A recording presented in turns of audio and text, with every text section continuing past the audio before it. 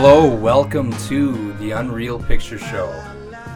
For this episode, we discuss The Big Lebowski, one of the absolute best dark comedies of all time, a truly treasured cult classic. I'm your host, the only one who gives a shit about the rules, Evan. Welcome. And I'm here with my guest, co-host, you all know him, the laziest man of the Midwest, and in the running for the laziest worldwide. Jake, you wanna oat soda, maybe a White Russian? Yeah, pour me up one. What's up? Here you go, buddy. Welcome. All right, so today we're going to be discussing The Big Lebowski, the terrifically brilliant buddy comedy where the premise really just starts from an assault of the dude and the micturating of his favorite rug. Yeah, they say that in there. That's great. That's a Mr. Lebowski line for sure. Micturating. He micturates. He gets his rug all micturated. So I kind of just want to start this off a little bit different than we have before on the Unreal show. I just want to start off with a couple of questions here. Jake, if you don't mind. Oh, God. I want to ask you a really important question here. What kind of bowler are you?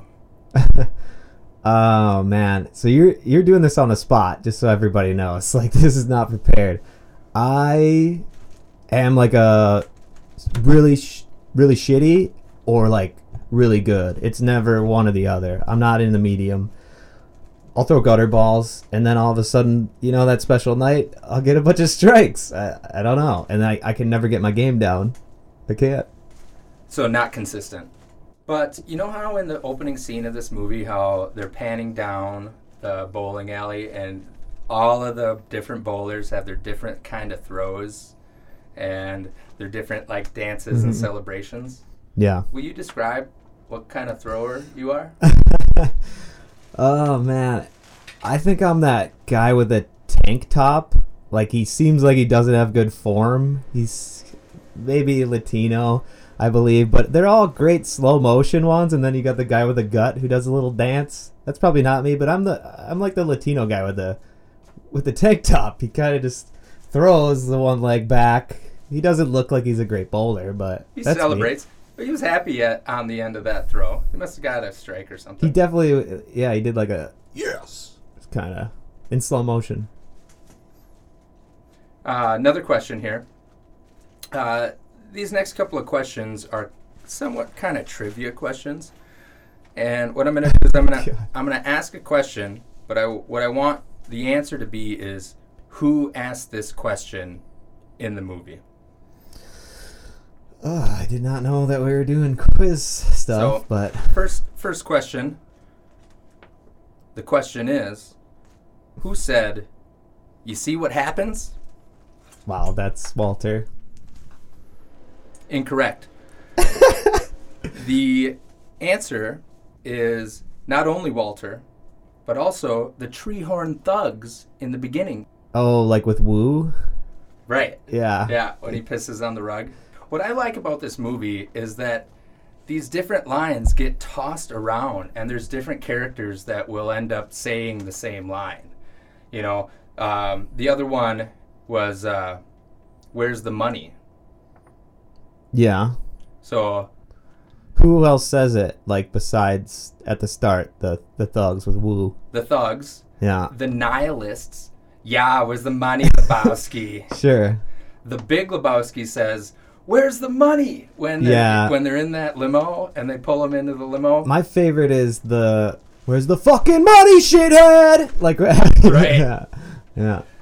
And even the dude says that in the end, where they come up back to the mansion, and they say, "Where's the money, Lebowski?" And they're speaking to Mr. Lebowski? And they're talking to the Big Lebowski. Okay, yeah, the big one. Yeah. They do that. They repeat a lot of things in this story, and they use it to make for comedic value quite often. So, like, the parlance of our times, this aggression will not stand. the Big Lebowski actually sees George Bush in the beginning at the grocery store on the TV quickly. It's like, whatever, Cold War, what, I don't know history that well at that time, but it's like, this aggression will not stand, Bush. And then he says that later to the Big Lebowski, this aggression will not stand, man. And he consistently repeats what he hears in the world of this throughout his escapade here. And he does it with the parlance of our times, like I said. And I don't remember all of them, but there's probably like 4 times where he kind of just regurgitates what other people are telling him. And it's to comedic value, like in the end of all the writing and such. It's idiosyncrasies at its best. I mean, it's such great writing. That's fucking interesting, man. That's fucking interesting. Okay, so one of the last questions I have for you is, what does the dude listen to when he's getting stoned? Which time? He gets stoned a lot with music, but like he's a Creedence guy. In the car when he's like banging on the roof, yeah, and he like flicks it into the fucking window and it lands on his lap. That's do rubbing on my back door. That's right. A great scene, yeah. Yeah. He likes enjoying the different sounds. When he's laying on his back on the rug and he's happy. He's the whales? He's listening to the whales. Yeah, the whale sounds. That's so great. He's so relaxed, so man. He's in and Zen world. Yeah. I want to be the dude. I think we all do. Freaking Zen master, the dude listening to the whale sounds. He does like Tai Chi at some point, or like whatever. Yeah. He like pushes the wind. He's performing that over his rug. He's so happy. He's a balanced with the white individual. Russian in his hand. Ah, glorious. So, and then also he listens to the 1986 Venice Beach League playoffs. He's just listening to the soundtrack of a bowling tournament. Yeah, I forgot that. That's great. Yeah, that's good. Yeah. So let's talk about the movie, man. In short, you all know the plot, but for those of you that have forgotten a little bit, here's a quick little paraphrasing. The story. It's about the dude, right? Jeff Lebowski, unemployed marijuana enthusiast and avid bowler with Zen-like demeanor, who is joined by his fellow bowlers and tasked with dealing with the kidnapping of the young trophy wife of wealthy philanthropist, paraplegic, Jeffrey the Big Lebowski. Bunny is an adult film actress and owes money all over town. Anyway, she's kidnapped and some incompetent nihilists want a ransom, which leads the dude and his fellow bowlers, Walter and Donnie, on a chase looking for that poor woman, the ransom money, and the truth behind the kidnapping. Yeah, that's the full one, huh? That was quick. The dude's rug, which really tied the room together, is pissed on by a Chinaman thug, while a punk surfer kid gives the dude a swirly. See what happens? At the bowling alley, during a league game, totally bummed out about the rug, dude and his Vietnam veteran, recent divorcee friend, Walter, decide to address the other Jeffrey Lebowski, looking to be reimbursed for his rug. It really tied the room together. The dude ends up defiantly taking a rug of sentimental value for Maud, the daughter of the Big Lebowski, who later finds dude thoroughly enjoying the rug and forcefully takes it back. Dude is called back to the Big Lebowski and is shown a ransom note for Bunny, who is missing. And the incompetent nihilists want a ransom. Dude is set with the task to hand off the ransom money, which, when Walter takes over, just gets all fucked up. So they go bowling, and Dude's car gets stolen with the briefcase inside. When Dude gets his car back, it, like the rug, was micturated on and abandoned. Dude finds a homework assignment left in the car belonging to a kid named Larry. Walter locates the kid, they confront him, and Walter smashes Larry's neighbor's new Corvette with a crowbar. The nihilists send a tow, presumed to be Bunny's, but is actually from their nihilist girlfriend. Dude is ransacked by the same thugs who pee on his rug, and Maud finds him, and they do it. Everybody wants to know, where's the money? Well, turns out there is no money. The Lebowski withdrew it from the charity, kept it the whole time, and Bunny just left town. So Walter throws the paraplegic Big Lebowski out of his wheelchair, thinking he is just a complete phony. The dude, Donnie, and Walter return to the bowling alley. Outside the bowl, the nihilists set the dude's car on fire. But learning there was never any money, the nihilists try to rob the guys for what they have on them, but Walter, in true veteran heroism, fends them off. Donnie suffers a fatal heart attack and dies. Unable to pay $180 for an urn, Donnie's ashes are carried in a coffee can to the ocean, where Walter gives a rambling eulogy, and we learn Donnie was a surfer. Ends at the bowling alley and we have not yet seen the dude bowl, but anyway, it doesn't quite wrap up. But we do learn that there's a little dude on the way, and sometimes you eat the bar, and sometimes the bar eats you, which I think maybe meant to say the bear. I don't know. I feel like that would make more sense. But if there's one thing that is actually clear from the movie, it's the dude abides. I just want to say after that, I didn't know that was going to happen, but if I was a blind man and I needed to know what happened in this movie, that'd be pretty quick and good. Like, whipping you with my little cane or something. Like, tell me the story. Big old little Lebowski. Let me know. That was a mouthful. Pretty good little synapse there. I mean, that's basically the plot of the movie. This movie, it's a lot like, I think these Coen brother guys, Ethan and Joel, they're really... Yeah, I've heard of them. They write... I think their movies are mystery movies. Would you agree? I think they cover all themes lately. Where I'd plug this into the Coen brothers stuff is this is the most straightforward comedic movie they've made. You call it a dark comedy. It is. It's this movie. Imagine the Farrelly brothers doing this movie. You kind of can, like, slapsticky, like Something About Mary, or it works that way. But then imagine two people writing a really great dialogue-filled, connection-filled movie that there's no slapstick. It's all hidden gem stuff that the dialogue's there for these actors. The cast is so well cast, and it's delivered to the perfect extent. Brilliant of the cast, law. yeah. It's a perfect comedy. That's fucking interesting, man. That's fucking interesting. Plus, he has the wealth, obviously. So, as far as like you mentioned, like the characters and the actors in each one of these main characters, they're all kind of embedded in their own universe. I mean, they are such individuals, from just like the two best friends, Walter and the dude. They're complete opposites, but they mesh so well. They accept each other for who they are. But the different sides of people. You got the nihilist, you got this, rich philanthropist. You've got Maud, the daughter of a, aristocrat. They're just well thought out, rounded characters, each and every one of them. You totally get what each character wants to do or where they're coming from. You don't ever get that in, like I'm saying, like a dumb comedy. And so you care for all these people. Besides, like, Tara Reid, I think and like the nihilists, everybody else in this movie, you totally get where they're coming from Julianne Moore to even the Big Lebowski to even Brad, like he's a suck-up kiss-ass. Philip Seymour Hoffman's Brandt. amazing. Oh, yeah. Oh, it's Brandt with a T? It's Brandt, yeah. Okay. It's great.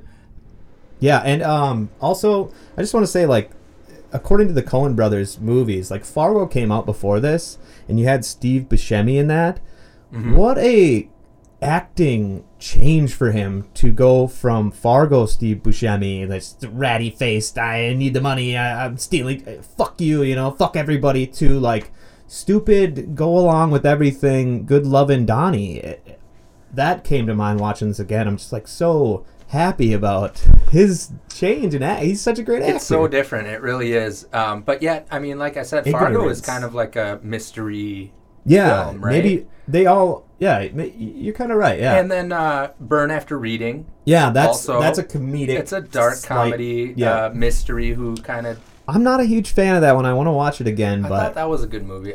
Brad Pitt, I remember being really funny. Hilarious. Yeah, that was I need to give it another chance now that I'm a little older, and it's not during that time of the movie. I don't know if I was ready for a good Coen Brothers movie, but with everything they've made now, you really watch it closely now. You're just like, wow, this is amazing. And you guys, such heartfelt, deep, emotional character studies on people and themes beyond themes. Like, even this movie is very zen. Jeff Bridges, it changed his life. Like, this movie made him an icon. I think I seen a story where he's on the Hollywood Boulevard putting his star in, and he put on, like, the robe, and everybody cheered. Like, he put his star in as the Big Lebowski, you know? And that's his huge fan club. I mean, there's people from all around the world that come together at, like, Big Lebowski cons, and this movie is crazy. It's Lebowski Fest. Yeah, it's developed such a huge fan base, and it should, and very well so. Like, it's a perfect movie, but go ahead. Sorry. And much like other cult classic movies, this movie did not do well in the box office. It was a total flop. Critics hated it. Nobody went to see it. It did poorly, and it took a little bit of time for people to realize how brilliant and how hilarious this is. That's pretty interesting considering Fargo, right? Like, what are audiences stupid? They didn't track. I don't think we looked as closely at directors as we do now. Like, you hear this is from this director, and I'm going to go see this movie. I don't know if we did that at the time. Like, oh, Fargo was good. Critics love Fargo. Sure. And maybe, I don't know what Fargo made, but I doubt it was, like, substantial at first. That might even be a cult classic itself, too. Yeah. But, yeah, I think Coen brothers really know what they're doing, I think, for the long view. And I think that they make their movies together. I mean, gosh, to be writing a movie, directing a movie, to just be producing such good classic movies with your brother, I think really says a lot to their ability to creatively collaborate. I mean, it's crazy. Can you do that with your brother? I don't have one, but how's your collaboration level? Not to that extent, that's for sure. But they did, like, most recently, like the Ballad of Buster Scruggs, sure, on Netflix, which is like vignettes with the Western theme, and they're joyous and great, and I love those, each and every one. It's so good, and it's like they're throwaway stuff. Like, these guys have ideas out the wazoo, thinking about I can't believe what they can do with they're inspired by everything that they see. The dude was actually a friend that they knew, whose name was Jeff, who was on the scene, who was at the set, teaching Jeff how to be the dude, kind of. Teaching Jeff Bridges how to be the dude, probably stoned. Jeff is the dude, though. If you ever hear him talk, I mean, he's got a zen, and he also speaks about that too. He's very hippie, like in his real life. He's perfect. He is the dude in real life. Yeah, he does a good job. He would, I hear a couple of things about, on the set, what Jeff Bridges would say is that, he'd go up to Joel or Ethan and say, do you think the dude smoked one on the way over? And they'd talk about, like, what their friend, this guy, Jeff. Oh, Jeff, the real Jeff? The real dude, based off of a guy that they knew. Actually goes by the dude. They'd talk about him, and he'd be there, and they'd meet each other. I believe that. I got a question for you quick, since you pop quiz me, hotshot. Okay, sure. What's your favorite Coen brothers besides this? Besides this, mm-hmm. You want me to read them off? I mean, you got Fargo, No Country for Old Men. No Country for Old Men is, oh my gosh, that one really gripped me to the core. That character. What was that actor's name? You got Josh Brolin, and you got Diego. Yeah. God, I wish I knew his name. He plays God in that Mother movie. I love that movie. Plays the husband. Mother. Yeah. You got True He's Grit. in like one of those TV shows too. That guy's great. Oh my gosh, that character was so scary. His name is Javier Bardem. Javier. Yeah, I love Mother. I think it's an acid trip gone wrong. If anybody doesn't want to take acid, just watch that movie, and you will find that's kind of things get away from me a little bit, just like that film. But that would be my pick too, man. Yeah, No Country for Old Men. And you got Woody Harrelson. It's great, but this movie is my favorite. This is my favorite. Yep. Yeah, this is my absolute favorite from the Coen brothers. Maybe across the board as far as comedies. I mean, this is my kind of movie. I love this flick. It's this movie, and then as far as comedy goes, it's this movie, And then on the far other side, it's like Dumb and Dumber or some shit like that, you know? Like, Sure. honestly, Yeah, that's yeah. my spectrum Dumb and of Dumber comedy. too, yeah. But this movie takes the cake for being so deep and smart and well thought out. And the script, you can watch it a million times and still find enjoyment with these small conversations that aren't necessarily comedic, but the act. And I know this about these two directors, that they really make them to the T say exactly what's in the script. Like, okay, no, you kind of stuttered there. You don't improvise at all. Like, what you say, what now? You do this now? They are very well critiqued, like all these actors, and they're having to do exactly what is in the script, from what I know. That's right.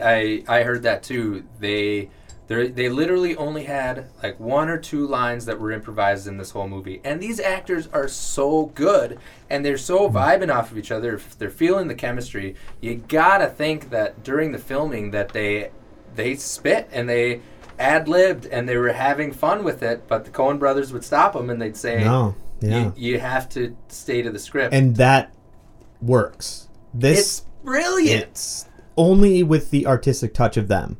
Written and directed, to have a piece that works that well, this is the best result you could ever get from that. Well, they already fought about it. They were already in their basement or whatever they were doing. Sure, two brothers. This doesn't work. This works. Fuck you. This works. And works. then by the time they're directing it, they're already on the same I would page. love to hear those two in a trailer, just like trying to punch up lines and think about what John Goodman should say on this film, you know. And when you see them, like in interviews, they're not comedic people, you know. They're serious. They're about very serious. the film. Yep.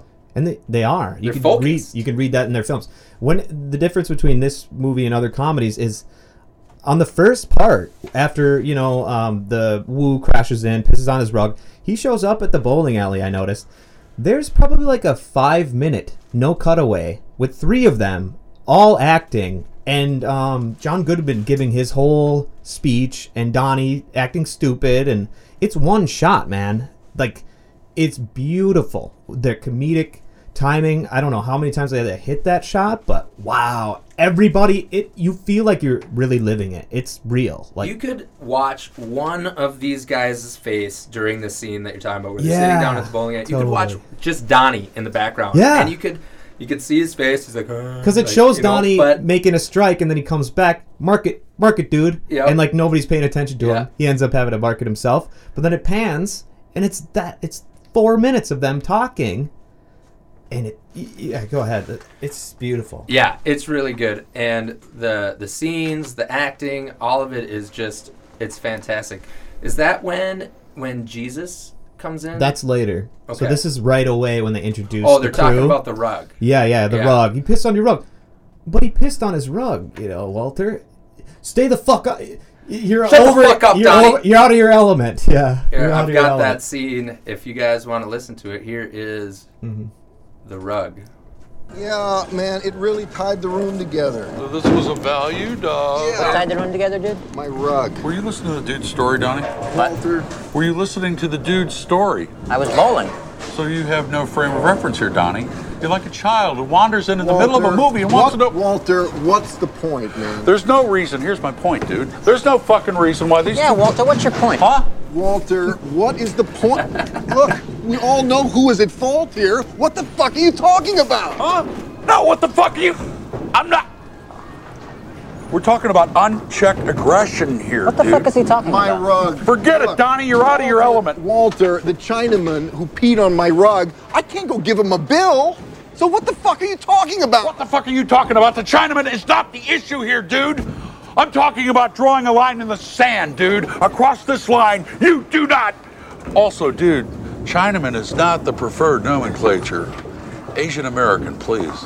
Walter, this isn't a guy who built the railroads here. This is a guy... What the fuck are you Walter, he peed on my rug. He peed on the dude's rug. Plus, he has the wealth, obviously, and the resources, so that there's no fucking reason why his wife should go out and owe money all over town, and then they come and they pee on your fucking rug. Am I wrong? No. Am I wrong? Yeah, but... Okay, then. That rug really tied the room together, did it not? Fucking A. This guy peed on it. Donnie, please. You know, this is the fucking guy. I could find this fucking Lebowski guy. His name is Lebowski? That's your name, dude. This is the guy who should compensate me for the fucking rug. His wife goes out and owes money all over town, and they pee on my rug? They pee on your fucking rug? Peed on my fucking rug. That's right, dude. They peed on your fucking rug. Oh my God, the idiosyncratic interruptions and the conversation that's being had throughout the whole movie is just That's like a that one conversation. shot though that we were just listening to. Yeah. That's a one shot, and they're coming in. Their timing is so comedic and perfect. When Walter comes in, it's just so fluid. Donnie interjects. Oh my God! Walter yells at Donnie. The comedic timing is perfect in this movie. I've never seen anything like it, to be honest. I really haven't. I'm not just being disingenuous. This is a crazy comic work of art. I love it. Absolutely. Yeah, I mean the interruptions throughout all of the conversations, every little thought is kind of stopped, and then another thought, either it's a new thought or it's finishing a previous thought in the movie, or even the simplest thing, like when Brandt is trying to describe the key or all the things on the wall, he kind of like stops and then kind of moves over. Please don't touch that. Yeah. And then you have a little quick touch from Jeff Bridges before he moves on. Yeah. Brandt is a very interesting character, how they put Philip Seymour Hoffman, one of the best actors ever, as Brandt, and how good Brandt is. We know from film lovers of this time, you remember Brandt or Philip Seymour Hoffman from like Boogie Nights. He plays like a creepy cameraman weird guy. So there was this whole like time where they kind of put him in those roles, and he's excellent, but it's before everybody knew, or maybe they knew, and he just got kind of like cast as that. I think the Coen brothers knew his potential, but Sure. man, the like suck up laugh, trying to explain assistant, just always the assistant trying to help out the rich man, like Bunny, we love her little quips, I'll suck your cock for whatever she says, right? At the pool when he walks out and sees her painting her nails, blow on them.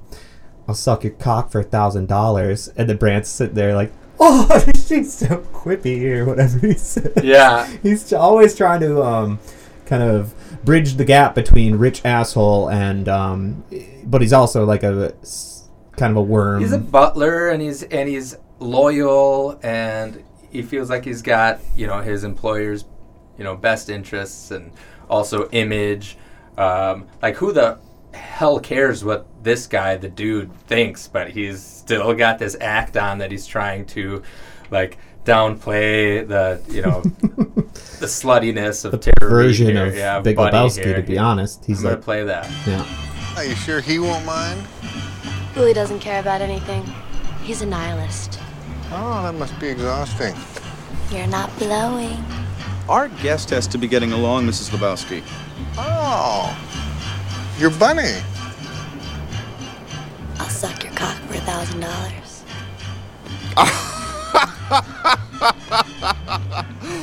Exactly right. Yeah, he's like a little flipper. He's nervously. Evan's doing a action, which is exactly like a little penguin with its wings flipping out. He's like, oh, yeah, exactly. That's what he does, and he's goofy with his glasses and his whole demeanor. It's so funny. But he did like a Paul Thomas Anderson movie, Magnolia, and then he did Boogie Nights with them. So I think he's a director's gem. I think they just could put him anywhere, from what I could tell.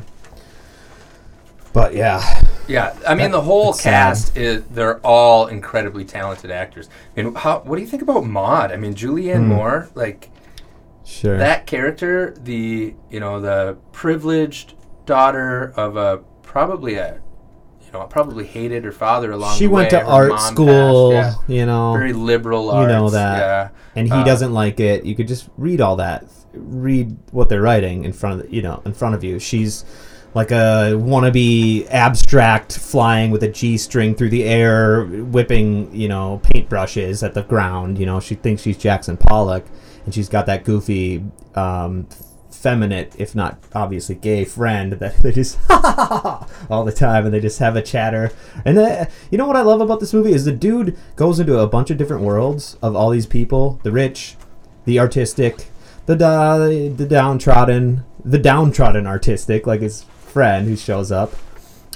He's the rolling tumbleweed is the theme. He's just rolling around, like at the start. I'm rolling tumbleweed. So he's just kind of like rolling through life. I think that's what they're trying to say. He's just kind of tumbling, and they're showing you his Zen way of floating through life, man. And like, the wind will take me where I go, man. Writing checks for 69 cents. That's the best start ever. And then like what's his face is like the traveler's like, voiceover is just like the dude blah blah blah, he's Sam Elliott, the cowboy. Yeah, I'm not one of those guys that can quote every damn word, but by golly, what happened? The cowboy, what do you think he represents? He's a narrator. He's like a background thought, but he addresses the dude in such a way like he knows him, and it's obvious that the dude has no idea who this cowboy is. But the way the cowboy talks to the dude, and he's so, he got a real perspective of who he is, and then it seems like only the dude can see him, right? Well, I guess the bartender can see him because he's but he shows up in these moments when the dude is just kind of he's at the bar, and then don't let the bar eat you. And then that's one of the other things that the dude actually repeats at the end, and then he turns over and the guy's actually sitting right there. Right. So this whole thing of kind of regurgitating things and like that's kind of how life goes. The cowboy, I think the Coen brothers are kind of obsessed with Western in a way, and Sam Elliott. It's hard to know. I mean, it's like he's the person. Why am I not able to think about the person that speaks during a movie? He's the narrator. The narrator. Yeah. So he's the narrator in this flesh, and I think for some reason the Coen brothers chose to make him a cowboy type person, and to make this whole thing. I just think they're into westerns, and I don't know. They're just bringing that element into their. They like the rolling tumbleweed. They like that theme, and then they want to end it with something. They want to give it meaning. They wanted some person to come in and say, Zen quotes and be a cowboy. Sure, yeah. I guess I don't know what's smart, in their wise head. Cowboy who's seen it, and he's seen it all, and I think the contrast between a dude in a robe that's a hippie and a cowboy, is really cool to just see two of those types at a bar. You'd have to ask them. I don't know if I know that. I can't come up with anything. And I can't put my finger on it either, but I gotta think that there is some sort of meaning behind this character of the cowboy being the narrator. And watching it this last time, it really looked like he was looking into Lebowski's, into the dude's soul. He saw him for what he was. He loved appreciated him for what he was, and I think that really gives a good perspective of the storyline, I guess. Is he God? Sure, right. Maybe? Is it something like that? Is it his... He's the father, he's God, he's the father. He's Western, like his inner... He's the Western, maybe like the Western society of philosophy or something. Like he's a cowboy, he's out west, you could think stuff like that. He's the Western guru. Yeah. Coming from the fucking wind and the dust and the tumbleweed world. Yeah. I know, it's just artful, and I don't. It doesn't take you out of comedy, and it's comedic while he comes in, which that would be really dumb in a lot of movies. Just all of a sudden a cowboy who was the narrator showing up. The narrator showing up is a strong choice, and they must have made that for a reason. And Sam Elliott's great, and they chose him for a reason. So there's something there. His voice is he's awesome, so enjoyable to listen to, and I love him. Yeah, the mustache, you can't beat that either. You just can't. You can't even buy a fake one that looks like that. There's no way. You can't reproduce it. Yeah, he's great in A Star Is Born. He's awesome. Oh, I like that movie a lot. Yeah. the new Bradley Cooper one with Lady Is he a Gaga. cowboy as well? Kinda. Yeah. He's a brother of Bradley Cooper, who's a country singer. Oh, okay. Older brother. Great. I think he won.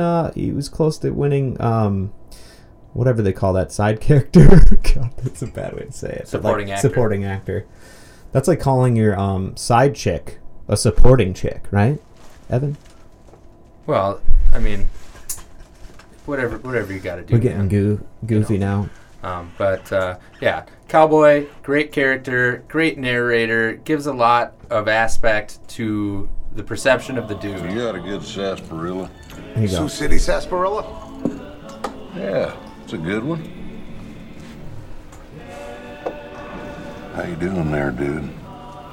Not too good, man. One of those days, huh? Yeah.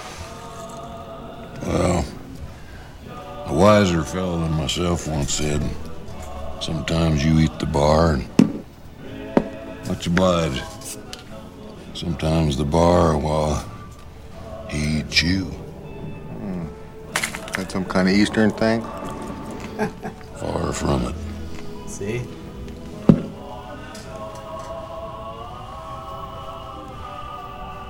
I like your style, dude. Oh, well, I dig your style too, man.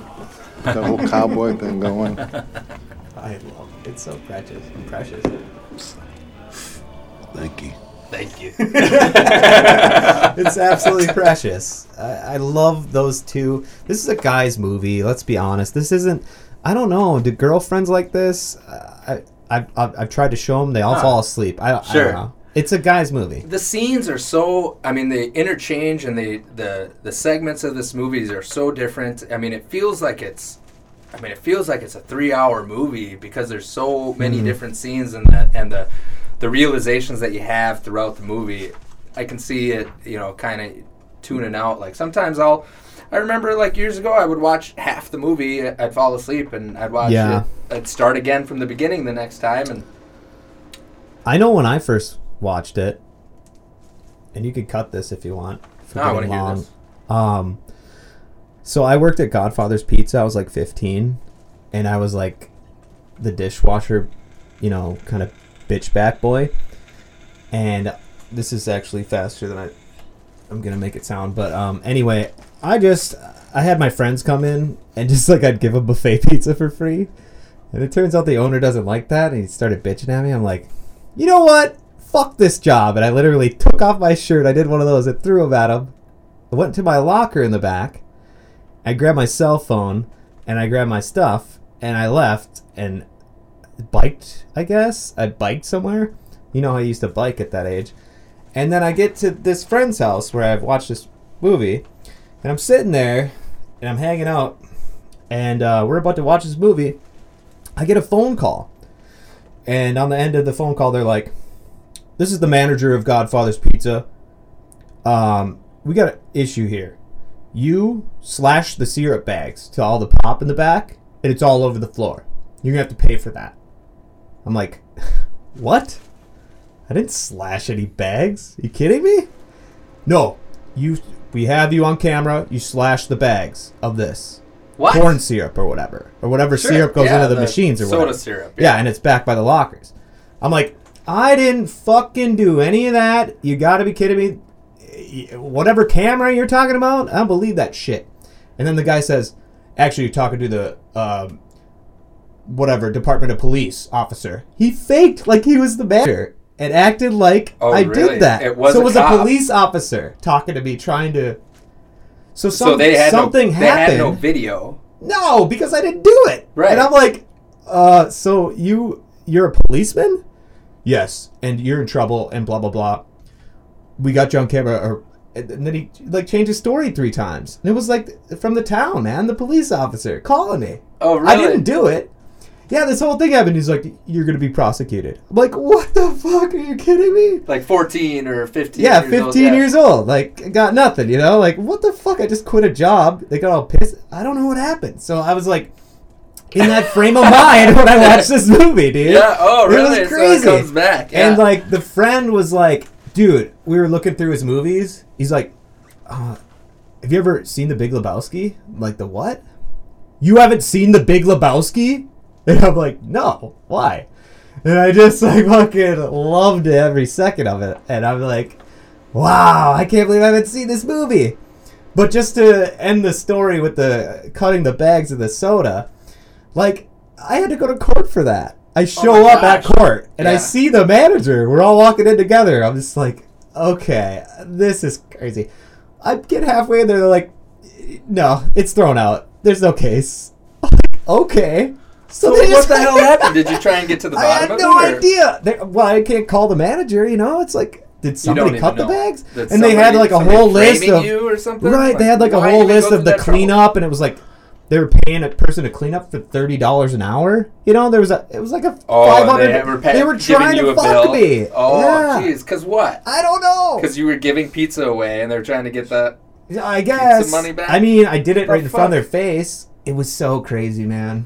I just had to say that story because it's fucking nuts. Well, that's cool. I'm glad you heard that. Yeah, absolutely. Can we tea time? Yeah. Okay. So we're gonna take a short little break. You still We'll have be that right back. Oh, no, really, it's not even bruised anymore. Oh, please, Jeffrey, I don't want to be responsible for any delayed after effects. Dimmi, Sandro, sì? After effects? Sì, sì? Che ridicolo!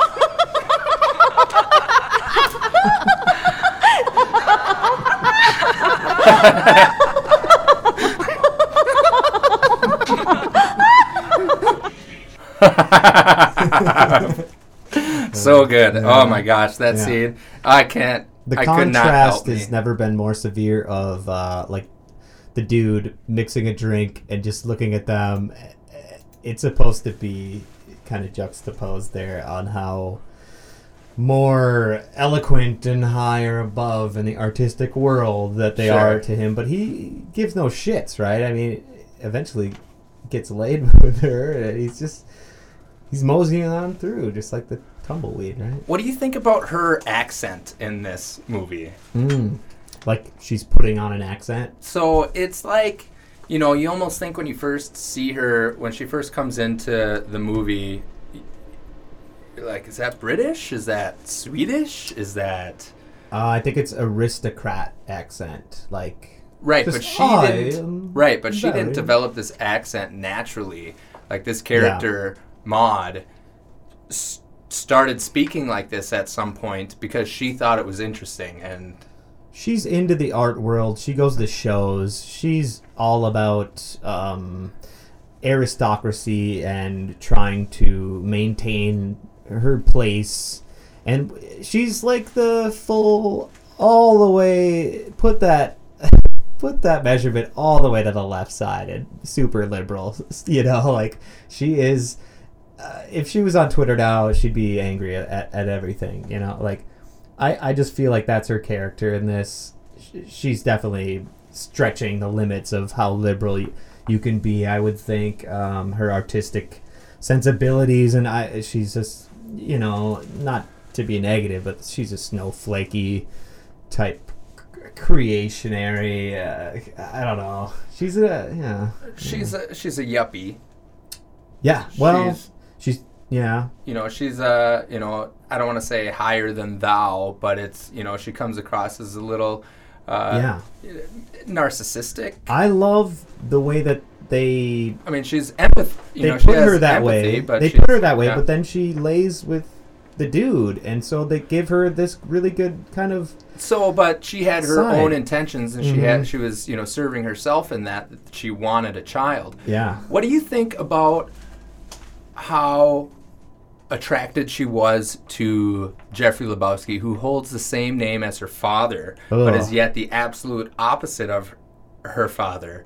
Does that say anything to like her choice? That's like a Pornhub stepdad thing. You know what? Yeah, right. It's a weird little fetish kind of thing. Weird. I never thought of that. That's a good point. That is weird. Yeah. Do you think she screamed Jeffrey Lebowski when she's fucking him? She calls him Jeffrey all the time. Oh, she really? says Jeffrey. Not the dude ever, just Jeffrey. She calls him Jeffrey. Wow, good catch. That is fucking weird. Yeah. And she wants to just like have inter-family sex, but can't. I don't know. That is a twisted thought. And No, I don't know if it's that. I think it's a rebellion thing, and I think it's kind of a spiteful act against. Yeah. You know, you're fucking the opposite of your dad. Multi-levels.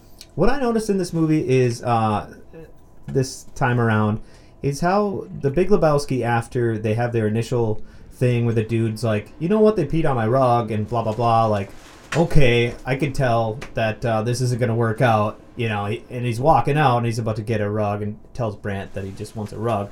But the Big Lebowski is just screaming at the top of his lungs as he's leaving. And I was just like, this guy has it out for society. He's so mad in his chair, and he just hates the fact that somebody could relax and have fun while his wife fucks around on him. He's just so angry in it. I noticed that this time. I'm like, poor guy. You're a sad man. And yeah, it's sad. Right. He's like, it's not that he's jealous, but he's self-righteous. He's secluded in the West Wing, and then they have the opera music, and he's so theatrical. He's holier than thou comes up now because but like it just screams of that. Like, I'm better than you, and look at me. I'm in my West Wing, but he doesn't have any money, as we find. He's full of shit. Yeah, it's a facade. He's trying to portray himself as this aristocrat that's a philanthropist that's trying to help others. He's a weak little worm greedy, selfish person, and he's trying to stroke himself off in feeling like he's more important, or he loves looking at the dude. He has Brandt show awards the people that show up at his house. Like, Brandt doesn't do that on his own. That's something I could say, like, Brandt, show them all my awards. And the Time magazine mirror where dude's like, huh, he looks at it for a second. You remember that? It's like, Man of the Year. I can see that. Yeah. So how about those dream sequences? Those weeded out, drugged out, knocked out. My condition is in. Yeah. That one? Yeah, well, there's a few of them in here. What's the other one? Yeah, that I just dropped in. Yeah, that's like his... that's the Jackie Treehorn one, right? Yeah, he gets dosed in his... Yeah. In his White Russian. And, which White Russians have never done better after this movie. So, but they call it a Caucasian every once in a while. What's the difference between a Caucasian and White Russian? I'll take a Caucasian, Jackie. That's just what he says to his bartender, I think. He just kind of... I don't know if that's a... That might be a Big Lebowski thing. I don't know if that's a thing. Like, you can't just show up at a bar and be like, can't order a Caucasian. I'll have a Caucasian. No, I don't think that works. In most bars... You order a White Russian. Yeah. Sure. But is there a difference in the drink, or are they I think that's interchangeable just a nickname terms? to his bartender at the bowling alley. Okay, so it's not really called Caucasian. I don't think you can just say that. I thought that was a drink. No, I don't. You'd have... I don't know. Maybe if you're it's in White Russia. Russian, right? Caucasian. Sure. And I like how he calls it oat soda, too. Does he? So maybe that's what he calls beer oat soda. Ugh. Well, he drinks this weird beer when he does the scene where he's smoking a doob with Creedence and he's pounding on the roof, and that perfect scene. Just before he crashes? Crashes into a fucking, garbage. A dumpster. Huge box, dumpster. That was awesome. Like the stuntman or the driver, like how they, like, he wasn't going too fast or anything. He spills his beer because he's trying to put out the roach that he dropped, and sure. Yeah. But then when he crashes into this dumpster, it's a great crash. The back end of the car like raises a little bit, and I mean it was almost like a major impact. It's beautiful. Like, and this the poor hood, fucking car. The hood. Let's talk about this car for a second. How much Shit. abuse? It's I think, dude, people piss in it. They leave their homework. It's been stolen. The windows get smashed. That's a great scene. After, I think you're gonna play a clip off of that. But when they go to the little kid's house because they find the homework, then that man who has that Corvette outside completely obliterates their windshield, and then they dun oya como va, and they click to that scene where they're all just eating like In-N-Out Burger, and you can see the Big Lebowski, or the dude, he's just like defeated, like, you motherfuckers, god damn it, Walter, you fuck everything up.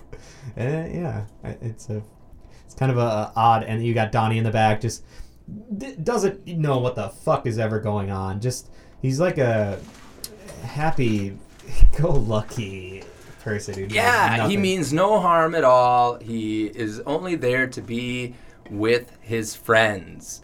Mm-hmm. You know, it's cute. This special. trio, these friends are. I mean, what a good tight-knit group they are.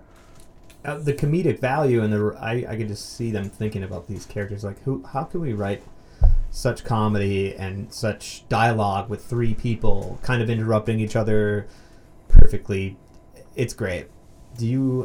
I want to play the scene where they meet Larry, and so just after the crash, he finds Larry because he spills this roach and he spills his beer, and then he crashes his car. Oh, this is another time when the dude copies somebody. He says, "We're gonna cut off your dick, Larry." He copies the nihilists. Yeah, cut off your Johnson. He reverberates once again and uses that on Larry, and they're both. We're gonna cut off your dick, Larry. Cut off your dick, Larry. And that's so not dude. Like, the dude is just nothing. Like, the dude is just space, man. He's just like reflecting whatever's coming to him. Yeah. You know, like, oh man, very well put. I love it. All right, here is you see what happens. What are you doing, man? What are you doing? Here you go, Larry. You see what happens? You see what happens, Larry? You see what happens? This is what happens when you fuck a stranger in the ass, Larry. This is what happens, Larry. You see what happens, Larry? You see what happens when you fuck a stranger in the ass? This is what happens. You see what happens, Larry? You see what happens, Larry? Do you see what happens, Larry, when you fuck a stranger in the ass? This is what happens, Larry. This is what happens, Larry. This is what happens, Larry. This is what happens when you fuck a stranger. What the fuck are you doing, man? Stop it! Hey, man. I just bought the fucking car last week. Whoa.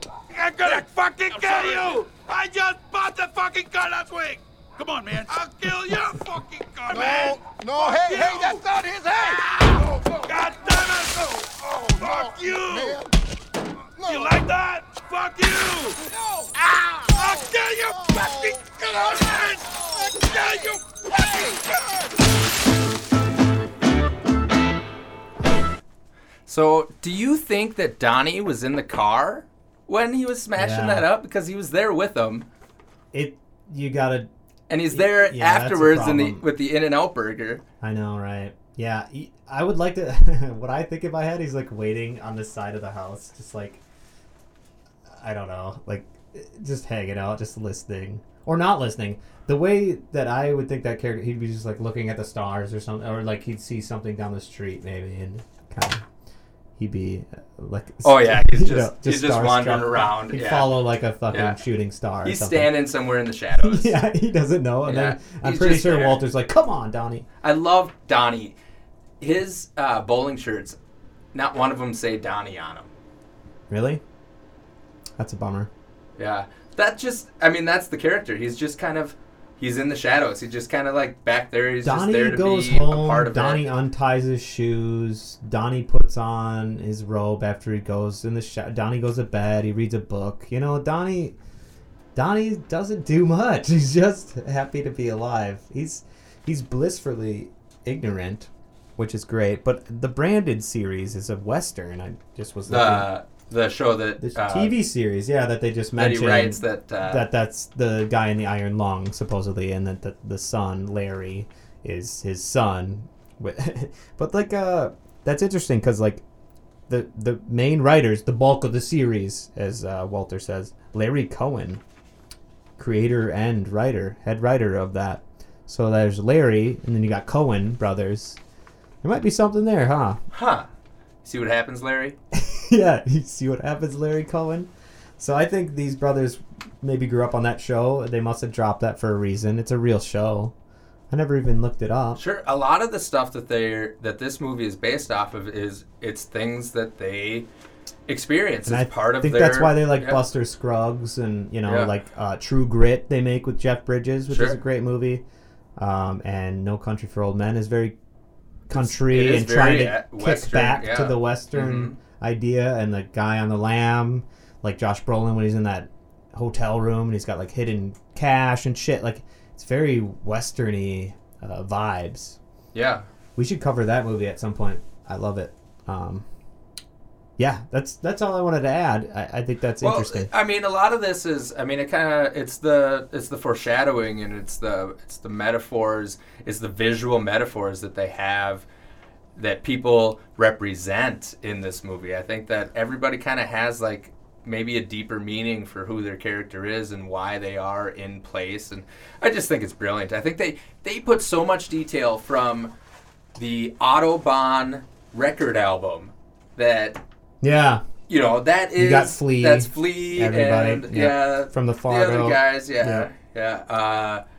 as a band that they actually had a photo shoot for and made this album. The attention to detail that the Coen brothers put into this movie, since this is the one at hand, there's so many different layers. I mean, why do they mention the political stuff? You know, why is that part of it? Is it just to show the times? Is it just so that he can have an image of Saddam Hussein? Was this a major... I mean, this is a major thing that they had when they were growing up? Or, I mean, it wasn't... Walter being completely like a stolen valor type character that's angry about Vietnam, but really probably didn't see a goddamn second in it, you know? Maybe, I'd like to know seems about like recent he's fake. divorcee that's kind of like, I think he's full of shit in a way, but he's a guy that's full of behind the shit. scenes, But we love him, but you know, I think the character, I think he's full of shit. Like, I think that's kind of the funny joke. Like, he's seen his guys face down in the muck die. Right. I don't buy it for a second from Walter. I just think Walter is that guy who grabs everything that he can to be a bull because he hates bullies, and he got bullied as a kid. That's what I read from his character. Yeah. And he stands up for the dude, and he's passionate, he does. And he's... I think he could have gone to Vietnam, and he's a good guy, but I don't think he did. I think he maybe did, like, computer work or something, but he loves the idea of army. He loves the idea of military. He's one of those people they're kind of obsessed with military, and that's what I read of that character. I don't think he really is a war hero. Yeah, of course. I mean, it's easy to get a gun in fucking America, right? Let's talk about the handoff. Let's talk about that scene where he... Oh, God, the ringer? The ringer, the handoff. I'm going to play it. It's dirty laundry, dude. The beauty of this is its simplicity. The whites. Once a plan gets too complex, everything can go Good wrong. song. There's one thing I learned in Nam. Dude. You're coming to a wooden bridge. When you cross the bridge, you throw the bag from the left window of the moving car. You're being watched. Fuck. What do you say? Where's the handoff? There is no fucking handoff, man. At the wooden bridge, we throw the money out of the car. We throw the money out of the moving car.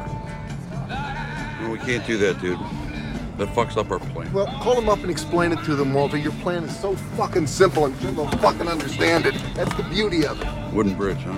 Throwing the money, Walter. We're not fucking around, man. Okay, dude, the bridge is coming up. Give me the ringer. Chop, chop. Fuck that. Walter, I love you, but sooner or later you're gonna have to face the fact you're a goddamn moron. Okay, dude, no time to argue. Hey, man. The bridge. Hey, Walter. Hey, Walter. Hey, Walter. There goes the ringer. Okay, dude, your wheel. 15 mph, I roll out. I double back, I grab one of them and beat it out of him. The Uzi. Uzi? You didn't think I was rolling out of your naked, did you? Walter, 15, dude, this is it. Let's take that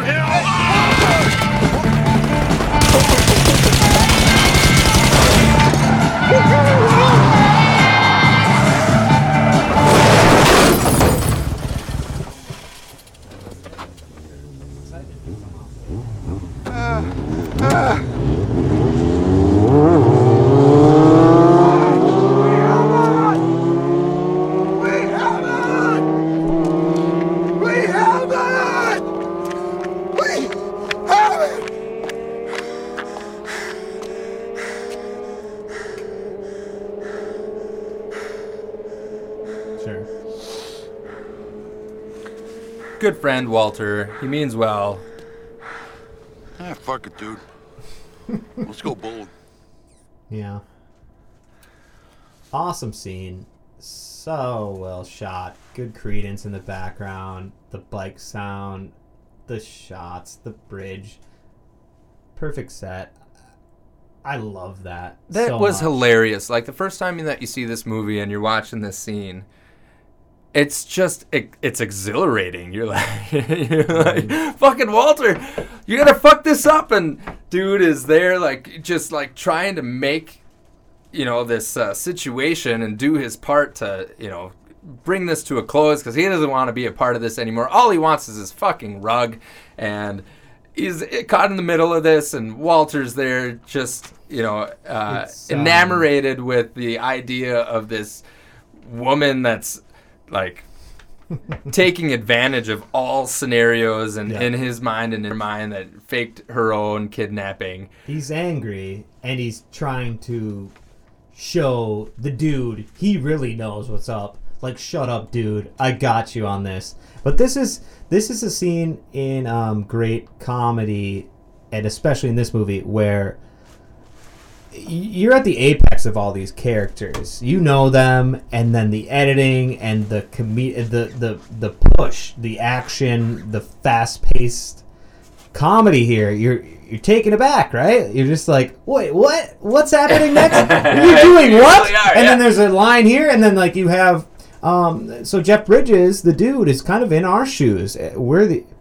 We're seeing this through his eyes. Like, what the fuck is happening? I didn't expect this. You didn't show what Walter did this whole time. He shows up with the ringer. We don't know that. We don't know anything. And so you're put in his shoes, and you're like, what the fuck are you doing, Walter?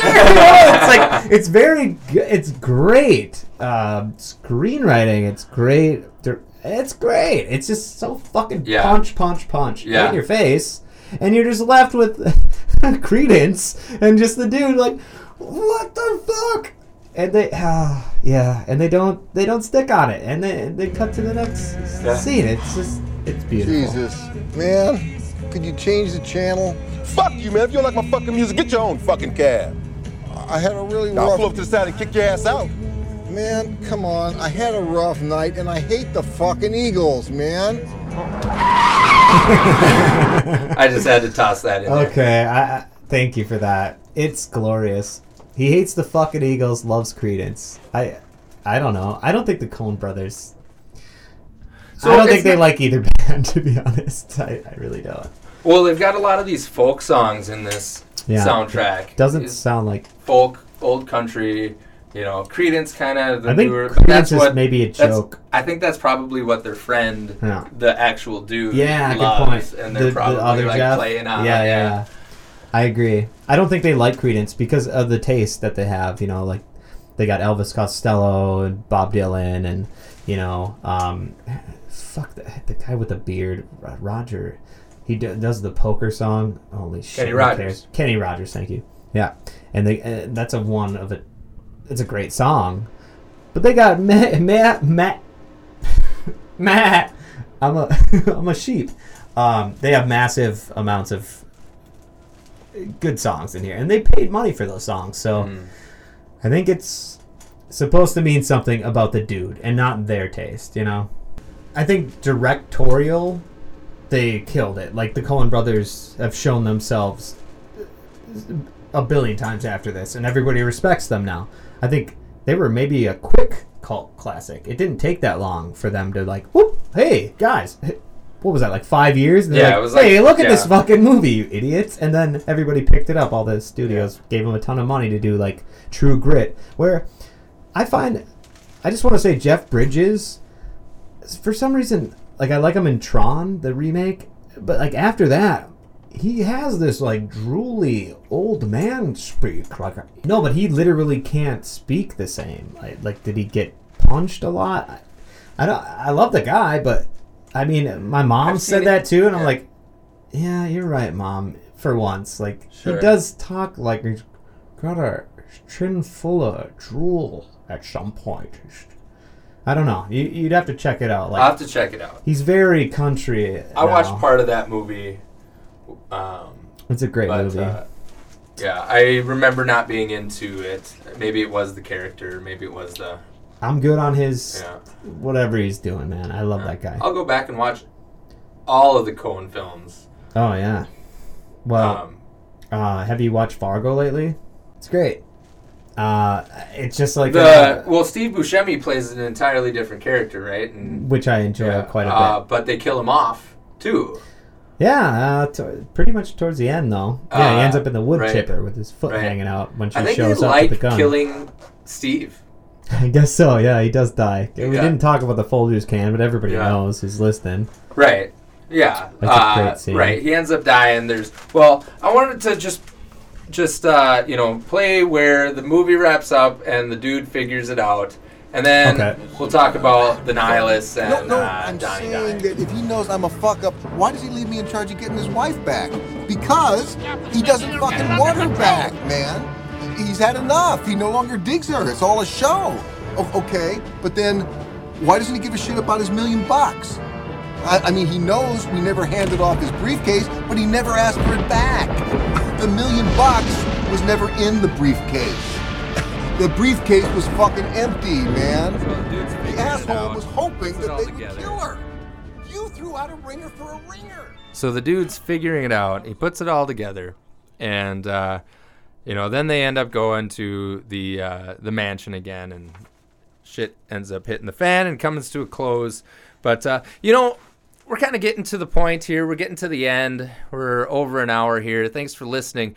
But there's so many things that I want to mention about this movie that I just don't think that we have the time for. I mean, from the Jackie Treehorn, his note that he makes when he's taking a message on the phone, and the people listening to this carbon copy of the guy with absolutely, and there's dude's face when he sees that. Yeah, we haven't even mentioned the Jesus. We haven't even mentioned. It's just there's so much to talk about. John Turturro made that character. He's amazing. All of that character was one of their best go-to guys. Sure. Just like Steve. They do. Yeah. They're great, and John Goodman. Yeah. They're great together. Everybody, they love him. And he's great. I saw that. I think they I haven't seen it yet. They did. The Jesus Rolls. You can see it. It's out there, and that's going to probably be the next movie that I watch myself. But they're doing. Yeah, no, it's there. You can get it. Where movies? I saw it on Amazon Prime. I think is where I saw it. Not the Coen brothers involved, or? I don't think so. I don't think so. I think it's Turturro's directing. I think he actually wrote and directed it, and he wanted to take this character and turn it into something else. I think it seems like it's more of like a mafia or a mobster or like some sort of like a I gotta check that. Yeah, okay. I gotta watch it too. I don't know anything about it, so don't. But it. I'd watch more of that character. That's for sure. Like from the Pinky Ring. Oh my gosh, you guys. He has a coke nail that's painted pink. Right. Yeah. And that's him. That's not and part of the writing. Up at the doorsteps of people, and that face he gives, like, oh shit, with a big white skinhead kind of guy. He's god. Right. Yeah. The acting, that character. I mean, like I say, there's so many things about this movie that I'd love to just touch on. Another quick thing, the guy that shows up at the dude's house that is like, okay, I got a one-man show at blah, blah, blah. The dude's like, and he's like, that's like, today's June 1st. And the dude gives another, yeah, I get it. But behind him, the set dressing, there's a stoop with stairs with a ton of sneakers, dirty sneakers laid on the stoop. It's just like, what a nice touch. I noticed that this watch. Like, wow. The detail, man. Fucking amazing. And the neighborhoods. Yeah, he lives in the slums, but the slums of California, it's probably a paid-for house. His parents gave it to him. Or, he's just living off the government. Sure. He's fucking chilling. Well, the dude is late on his rent. His landlord comes up to him and says, so he is late hey, man. Rent. Like this really timid, submissive guy. No, that's not his landlord. That's his friend. No, it's his landlord. He says you're late on the rent? He knocks, and he's sitting there sipping, and he's got like that milk mustache, and he's like, what? He doesn't give a shit. How do I not remember the landlord, he's just like this little bald guy with a tucked-in polo. And he does the first-person show, and they go to see him, right? I was wondering about that. Is that guy? That's not the landlord, bro. No, the landlord comes and he asks for the rent, and he tells him that he's late on his payments. Holy shit! It's a short little Maybe I'm quick so scene. scared of Yeah. being late on my rent payments. I blocked that right now. Yeah. Don't watch this part. I gotta get up. I don't want to know about All this. right. I just want to mention the shoes in the corner of the stoop outside. It's beautiful, and then the dude just like got a white Russian mustache, like trying to be nice to this guy, and just like that's his landlord. Really? That's his landlord asking him to pay the rent. And he's so timid and like, so I got a show though, you know. Like, right, he does say that. I was wondering. And they about go that. to the They first go to the person show. That's where and that's Walter where he's shows like, up, and he's like, "Get I figured out who it's this by the In-N-Out Larry burger." Seller is. Yeah. I was wondering about that. That was my question. Was what the fuck was that? Like, I did not. why are they at this show? But I do not. It was the landlord. Sure. You're right. That was no. I don't know if it is. It is. I'd have to watch it again. Yep.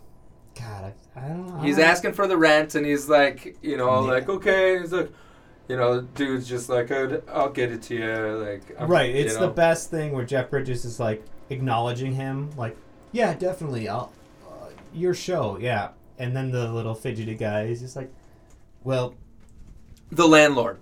Sure, let's not call him that. But he's like, dude, it's like June 1st already. And then he does his fake.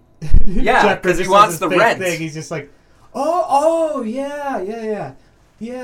Oh, is that why? Because he wants the rent. That's why he says the date. Yeah, okay. Put it together. I'll watch it later. I don't know. Okay. So I'm glad we both figured something out talking about this movie. It's all based on this guy, which is hilarious because my only question about this was like, what the fuck are they watching here? What is this one-man show thing? Yeah, and that's I did not know. the guy that came to that's his what I doorstep. missed. I missed that part of that conversation. He's great. Yeah. I love that actor. That's in this good. Movie.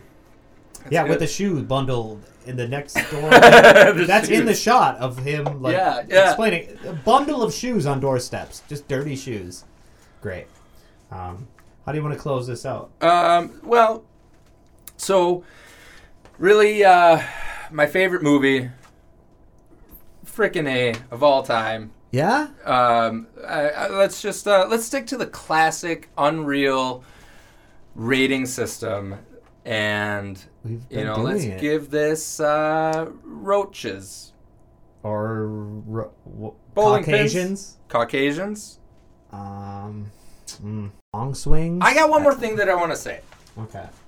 So when in one of his dream trip outs, and he's going down the bowling alley, and he's he tilts up, floating and through, and through their dresses. Yeah. Yeah. So during that scene, Jeff Bridges' wife and daughter were there. Oh. He invited them to this They scene weren't one of shot. the skirt girls. No, they weren't, but they were watching. Okay. And they had gone to the makeup artist and had him glue Harry Bush hair to underneath some of the ladies, dresses so you're on the surprised? ladies. So like when you see him kind of go through, like you can kind of like see a point like towards the end before he spins over. He's like, you think they use that shot? That sounds fun. Oh, and also Julianne Moore was actually pregnant during the end of this movie, and she gets pregnant, and they say there's a baby Lebowski on the way. Sure. There's which I found was interesting. She was actually weird. So she was like trying to get pregnant with the leg thing in the bed, but she actually probably had a baby in the oven, or what? Yeah, who knows? Who knows? But that coincided. Yeah, there was a that coincided. Well done, guys. You planned that one out really good. Jeez. I know. These guys are brilliant. Look at that cast. The attention to detail cast the fetus. is unreal. Even the fetus is unreal, just like this picture show. Absolutely. Anything else? I want to rate this in, let's say, White Russians. I give this 100 White Russians. Yeah. How can't you? How can you argue with that? It's a perfect film. Perfect comedic film. If you want to find mistakes or goofs, that's fine. But everything has mistakes and goofs, my man. Yeah. I don't see any mistakes. I love this movie. Tried and true. If you don't get the comedy, you stop watching movies. Like, get out of here. You don't get it, right? But come back to the Unreal Picture Show, where Jake and I will continue to have fun conversation about movies that we love. We also have the Unreal Horror Show. That's right. I am that guy. Unreal Horror Show. Unreal Horror Show, where Spooky Jake delightfully scares you. Yeah, we got like the Babadook. We got It Follows coming out. We did Hellraiser with Evan. Evan's involved in that. I'm in the background. I'll still be around in that show, and you can always catch us here on the Unreal Picture Show, where we'll cover all of our favorites of all genres. And please come back. As always, give us an email, unrealpictureshow@gmail.com. We're at that point that we need to go because we've been having too many oat sodas. Later, dudes. We appreciate you joining us. We'll see you next time on the Unreal Picture Show.